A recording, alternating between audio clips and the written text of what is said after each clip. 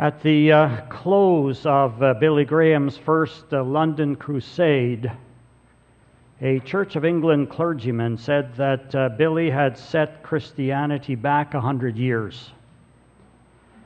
And when he heard of this, Graham said, "I am disappointed. I had hoped to set it back 2,000 years."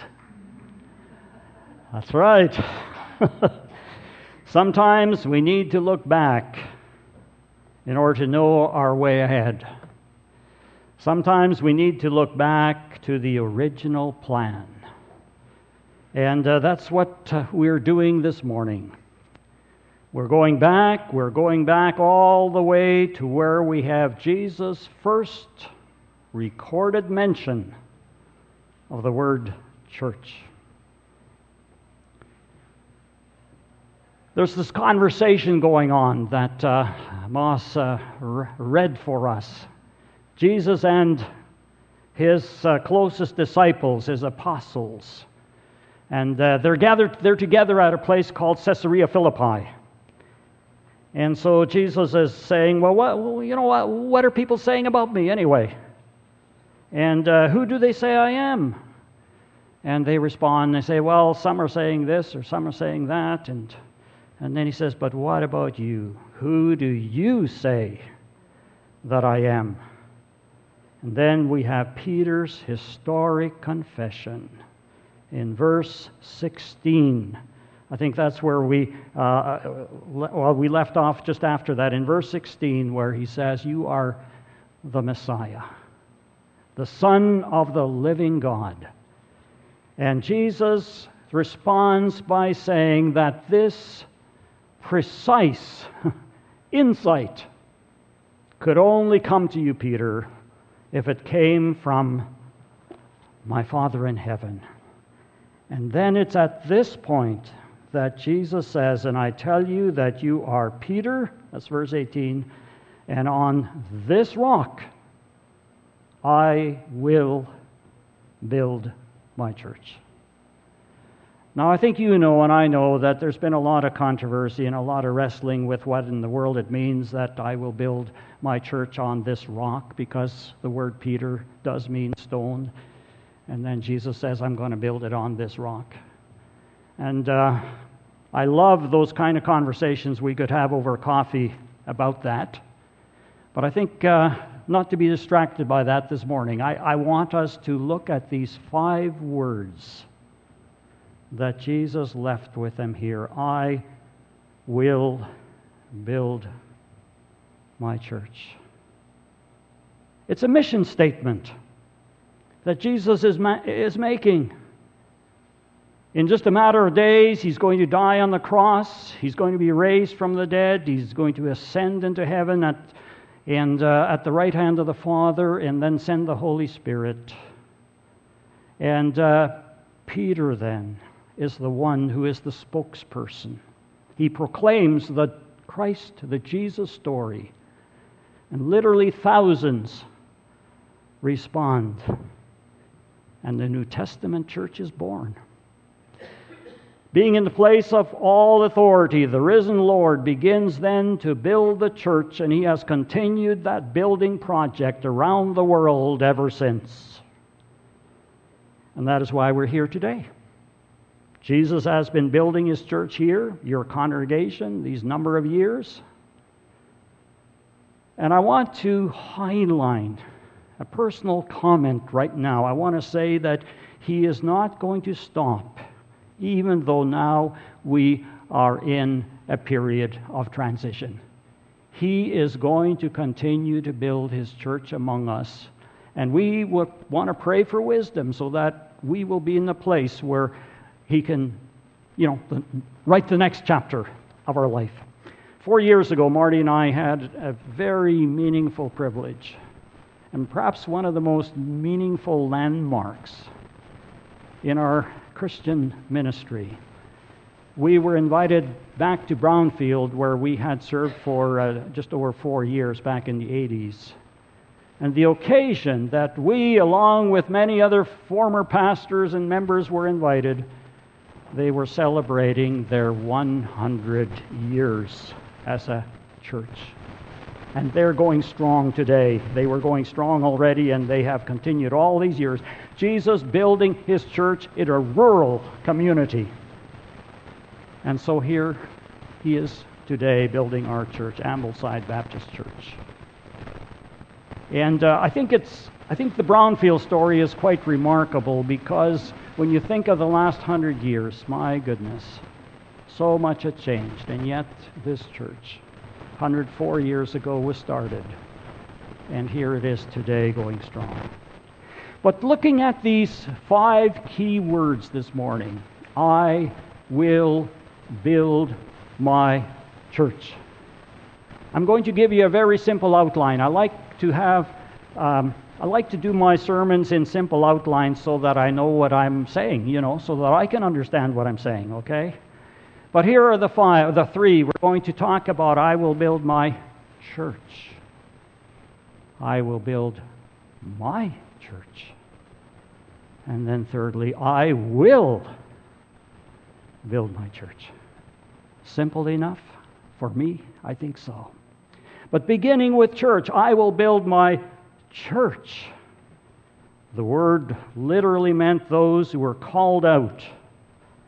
And in the New Testament, it usually meant Christian congregations in a specific region or locality, such as the church at Corinth, or the church in Jerusalem, or the church in Philippi, as we had reference to. Church in Macedonia, there it was a larger region.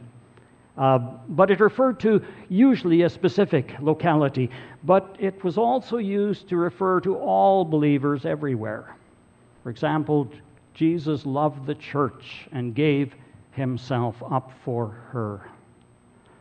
People will inevitably ask, so where is your church? And if we were going to answer that using the biblical meaning of church, and it was during the course of the week, we'd probably have to say something like this. Well, I guess right now our church is sort of all over the place. Some pieces are over in some offices, and some are in schools and universities, and some are in their homes.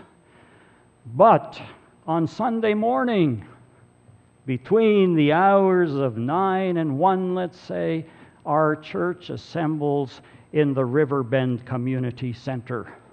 That would be a more biblical usage of the word. One church sign in Winnipeg, beside the church building there, the sign read simply this: meeting place of Morrow Gospel Church. I like that. Not pointing to the nice church building as the church, but recognizing and announcing in very simple terms, this is where this particular church meets, meeting place. Good biblical thinking. For the church is not the building, but it's the body. Not a construction, but a congregation. Not the premises, but the people when they meet on the premises. The church is followers of Christ in their togetherness. And so here today, Ambleside Baptist Church is here. Again, not the building, but you are the church. And we sang that, all of us together. We are the church. Now, I know that most of us know this in our heads. But is it real to us? What is our immediate reflex thought when the word church comes to us? Does it really matter? I'm not concerned about the semantics here, but I am concerned about the thinking behind it. And I suggest that we probably don't really have this kind of a problem, because we meet here only once a week, and it's not exactly a churchy type of an atmosphere. So perhaps we are a little more aware of it than a lot of people, that the church is not the place here.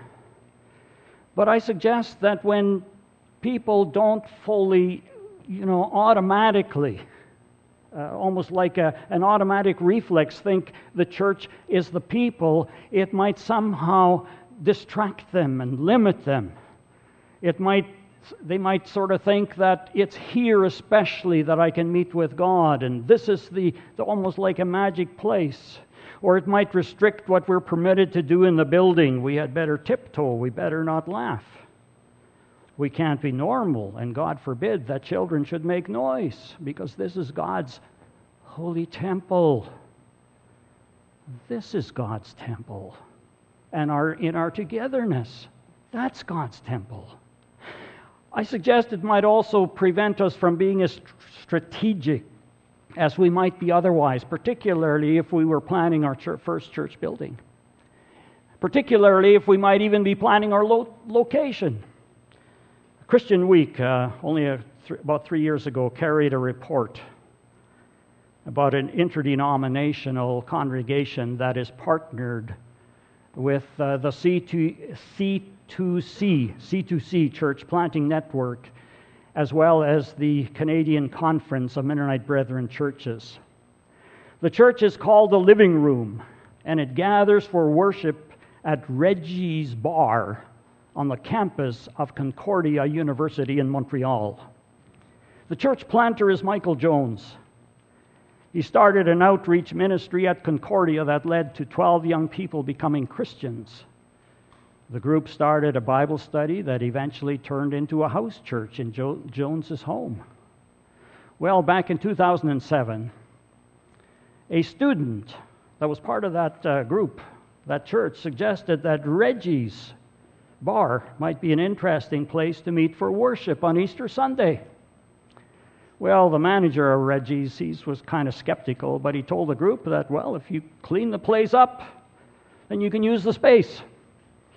Well, the worship was scheduled for 6 p.m., and Jones and his group showed up at noon to start cleaning. And this is what he says: Reggie's after a Saturday night is not a pleasant place to be. There were corners of that bar that I don't think had seen the light of day in decades. It was just nasty. At about 3 p.m., the bar manager walked in and he flipped out. He had never seen that bar look so clean. And I told him we just wanted to leave it better than we found it. And so it goes. They clean it and they get to use it for free. We're called to downtown, and we're called to be downtown, and that's where we are, and that's what we reflect, he says. Michael Jones, the church planter, adding that when they received the use of the bar, he saw it as God giving us territory in a dark place. Strategic thinking, freedom, because they know that the church is not the building. Well, the other Friday, actually, I called my friend Paul Beliski in Grand Prairie. He's a retired missionary from, he and his wife, from Ethiopia. And their home church is McLaurin Baptist Church in Grand Prairie, and that's a church that, I would have liked it to have been my home church. It was the greener grass, for me. But we lived out in the country, and we were part of another church. But I often went there, and I remember when they built their building, the recent building, probably about 1968 that they built it. And many, many times since then, we've worshiped there. We've been part of that. Well, I knew that they had done something else, so I wanted to talk to Paul about the details.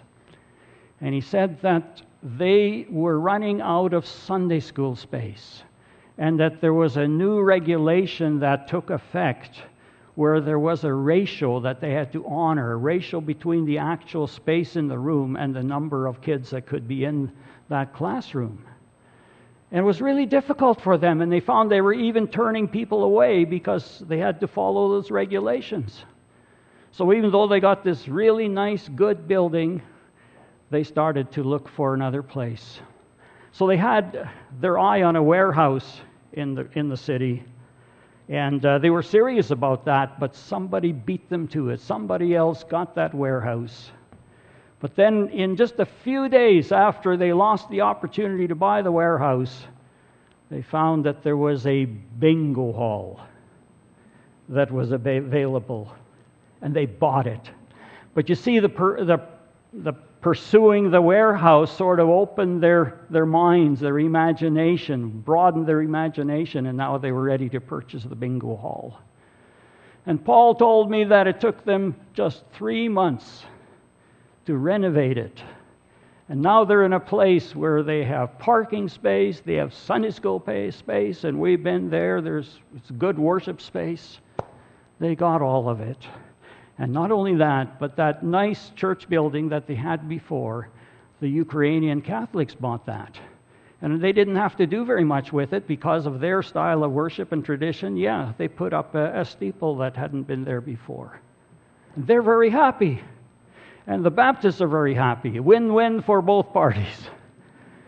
But you see, when you think of Reggie's bar, when you think of that bingo hall, I think there are two illustrations there that are very important. The one, of course, is that the church is the Christian community, the faith community that's made a commitment to be together, regardless of the venue, right? But the second thing, it's an example, both of them, of being strategic. That's important. But these two examples would only happen if the people in the church were firm on the meaning of church. If somehow they associated the idea of church with a certain kind of a building, they wouldn't have that freedom to move and to be strategic. I will build my church. I will redeem, I will create a people consisting of thousands upon thousands of Christian faith communities all around the world, meeting together in innumerable kinds of venues and with an infinitely varied kinds of expressions and ways of doing worship. I will build my church. But secondly, I will build my church. Not your church, Peter, or James, or John, but my church. The church doesn't belong to a denomination as Lutheran or Catholic or Mennonite or Baptist. It doesn't belong to the pastor or the deacon's board or the elders. It doesn't belong to the charter members or to any person or family with a lot of influence. And too often people assume that the church is their church, my church. Now there's a healthy ownership that says that, this is my church and I want to do my best for its benefit. When our church does well, I feel good for I'm part of it. When it does badly, I feel badly for I'm part of it. I'm responsible in part for the well-being of this church. But there's also an unhealthy possessiveness. A mind that assumes this is my church, we were here first, it is our church. An attitude that doesn't want to let go of its territory, that doesn't want to adjust to a new day. It can be a controlling pastor. It can be an organist that has had the job for 50 years. It can be a treasurer that decides which checks can be written. It can be a wealthy parishioner who has disproportionate influence. It can be charter members who say, we've never done it that way. Which means, of course, and we're not going to start now. Mark Buchanan, prof at Ambrose University College in Calgary now, but for many years he was lead pastor of New Life Community Church in Duncan, BC. It's one of our Canadian Baptist churches. And he's the author of many, many helpful books. And in this particular book, Your Church is Too Safe. Suggestive title. He relates, says there was a young lady in our church who moved to another city to attend university. I knew of a good church in that city. The word was preached there. I recommended that she try it. Her first Sunday, she arrived early and took a seat near the front. A few minutes later, a couple walked in and stood over her. She looked up and asked if she was in their seat. Yeah. She got up and moved 3 rows back. The next person just told her straight up, "You're sitting in my seat." She moved again, this time to the other side of the sanctuary and further back. Shortly, another couple came, sat in the pew directly in front of her, and turned and glowered at her. "Am I in your seat?" "Yes, you are. This has been my seat for 40 years. She got up, she sat in the balcony, and of course, she never came back to that church. But do you suppose that these people forgot who really owns the church? Or could it be that they had never even processed it? What Jesus had said, "I will build my church." Buchanan says, "I told the story in our church, names disguised, and I said to the people, if ever someone is sitting in your seat, consider it a divine appointment. God's given you a lunch date." Afterwards, he says, several people shared with me how that one challenge opened up some new friendships. I will build my church. Karen Stiller, a frequent writer in Faith Today, which I was promoting this morning, asked this question: is it our church that we must protect from infiltrators who might want to change some hymns or take our favorite pews? Or is it our Father's house where we are the temporary hosts? Yeah.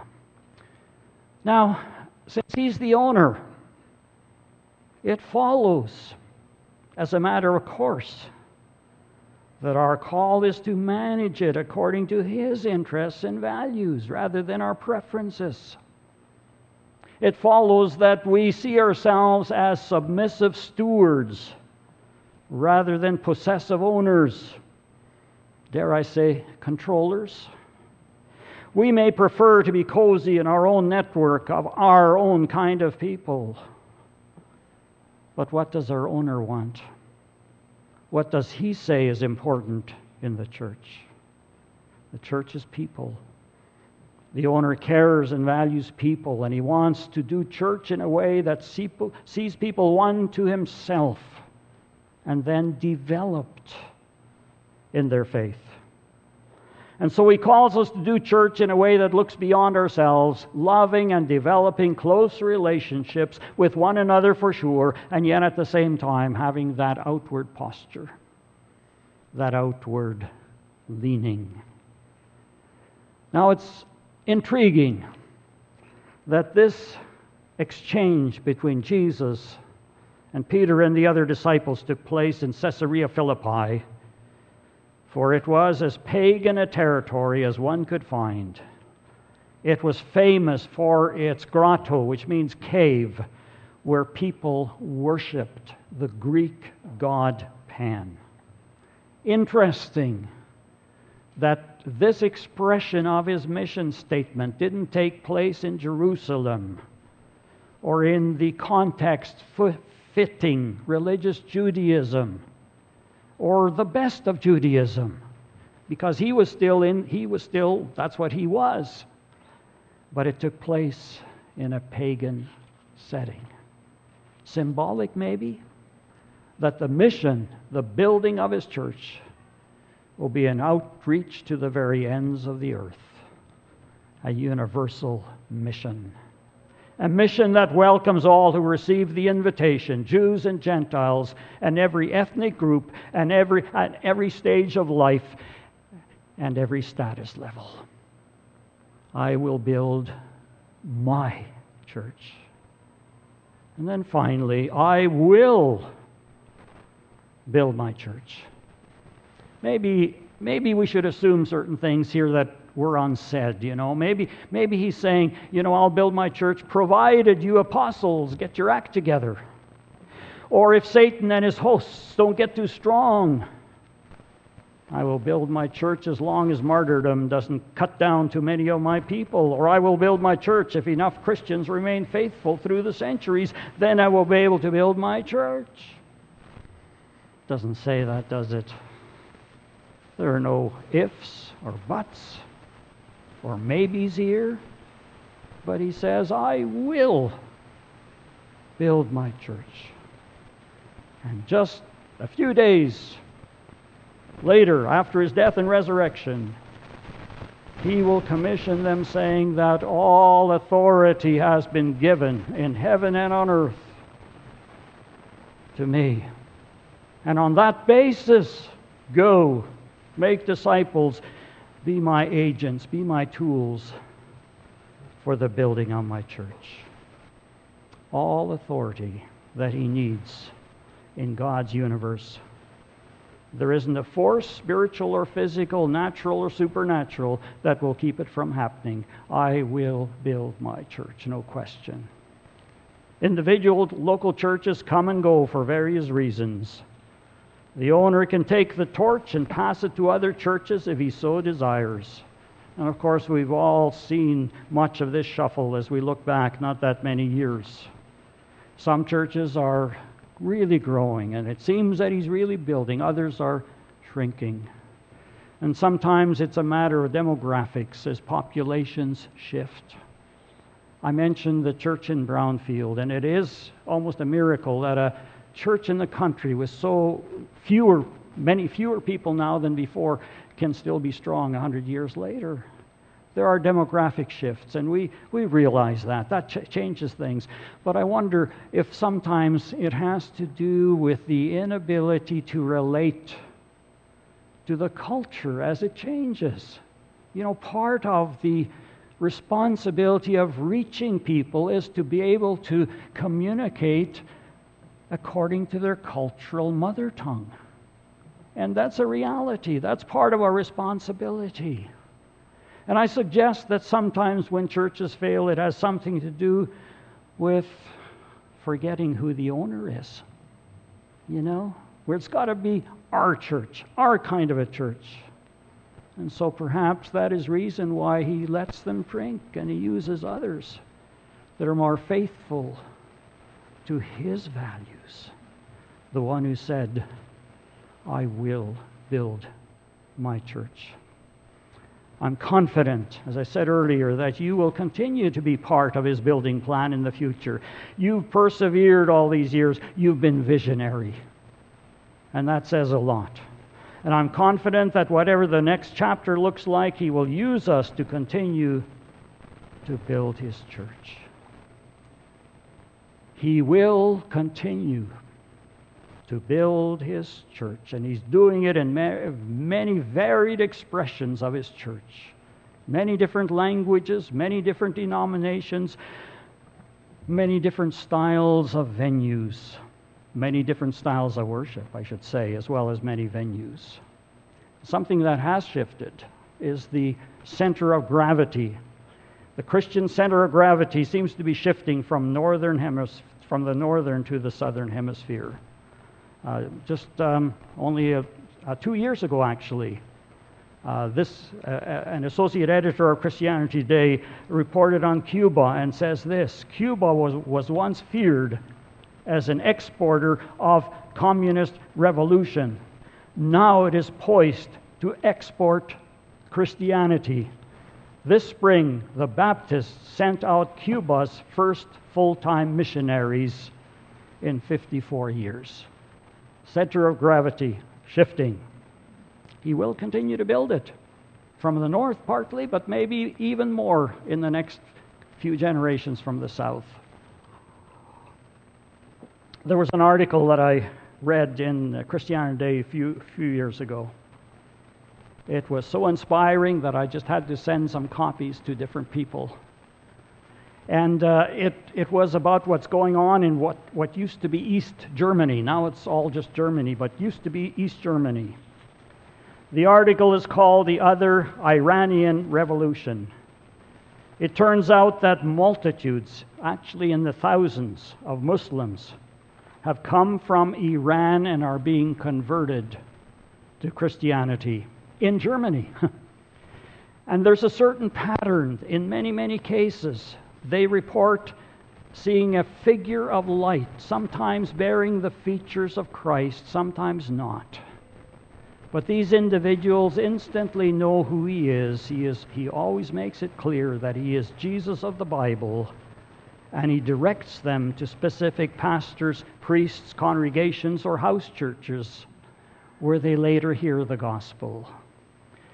One leader comments, God sticks to the Reformation doctrine that faith comes by receiving the Word through Scripture and preaching.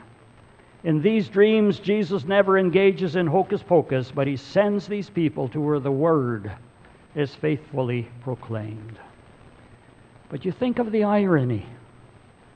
What used to be communist Germany is the very place where thousands of Muslims are becoming Christians. There was a retired Lutheran bishop who quipped in the context of 7 Muslims being baptized. And this is what he said, and it's a bit of a paraphrase from Psalm 2, verse 4. But he said that God must have been laughing up his sleeve. And that's what you have in Psalm chapter 2. It talks about the Lord who is enthroned in heaven is going to laugh and mock and so on. He's building his church. The church will endure until Christ's return, and there's no opposition, even persecution and widespread martyrdom, that can prevent the ultimate triumph of God's purpose in history. And that is not to say that there won't continue to be persecution, that there won't continue to be martyrs. In a world of evil, there's a cost to being on the side of good.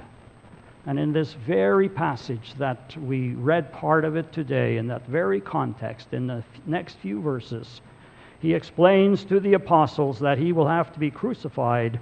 And then also, as he goes on, he tells that his followers also will have to take up the cross. They will have to carry the cross as they follow him. And so, as followers of the crucified Christ, we have to accept that the cause is more important than our earthly lives. As I conclude, I know that we all want our short lives to count. We want to be part of something that goes beyond the few years that we have here. And the building of his church is that something that is forever. The one cause that will triumph. He will build it. He'll build it with me or without me. He will build it with you or without you. But the greatest news for us personally is that we can be part of it. If I confess as Peter that you are the Christ, and then I embrace him as my Savior and I follow him as my Lord, the King of his kingdom, and participate in his mission, serving him, then I am a part.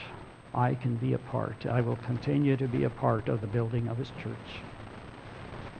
I will continue to be a flawed, inadequate Christian worker, but I can play a part on the team, and so can you. I close with the words of an older gospel song that finishes like this. Let the church be the church. Let the people rejoice. We've settled the question. We've made our choice. Let the anthems ring out, songs of victory, for God's church triumphant is alive and well. Let's continue to be part of it. And the issue ultimately is the lordship of Christ. He is the risen Lord. He is building his church. And the call from him is that we continue, that we begin if we haven't, but then that we continue to give our full allegiance to Jesus Christ, our Lord. Let's sing about it.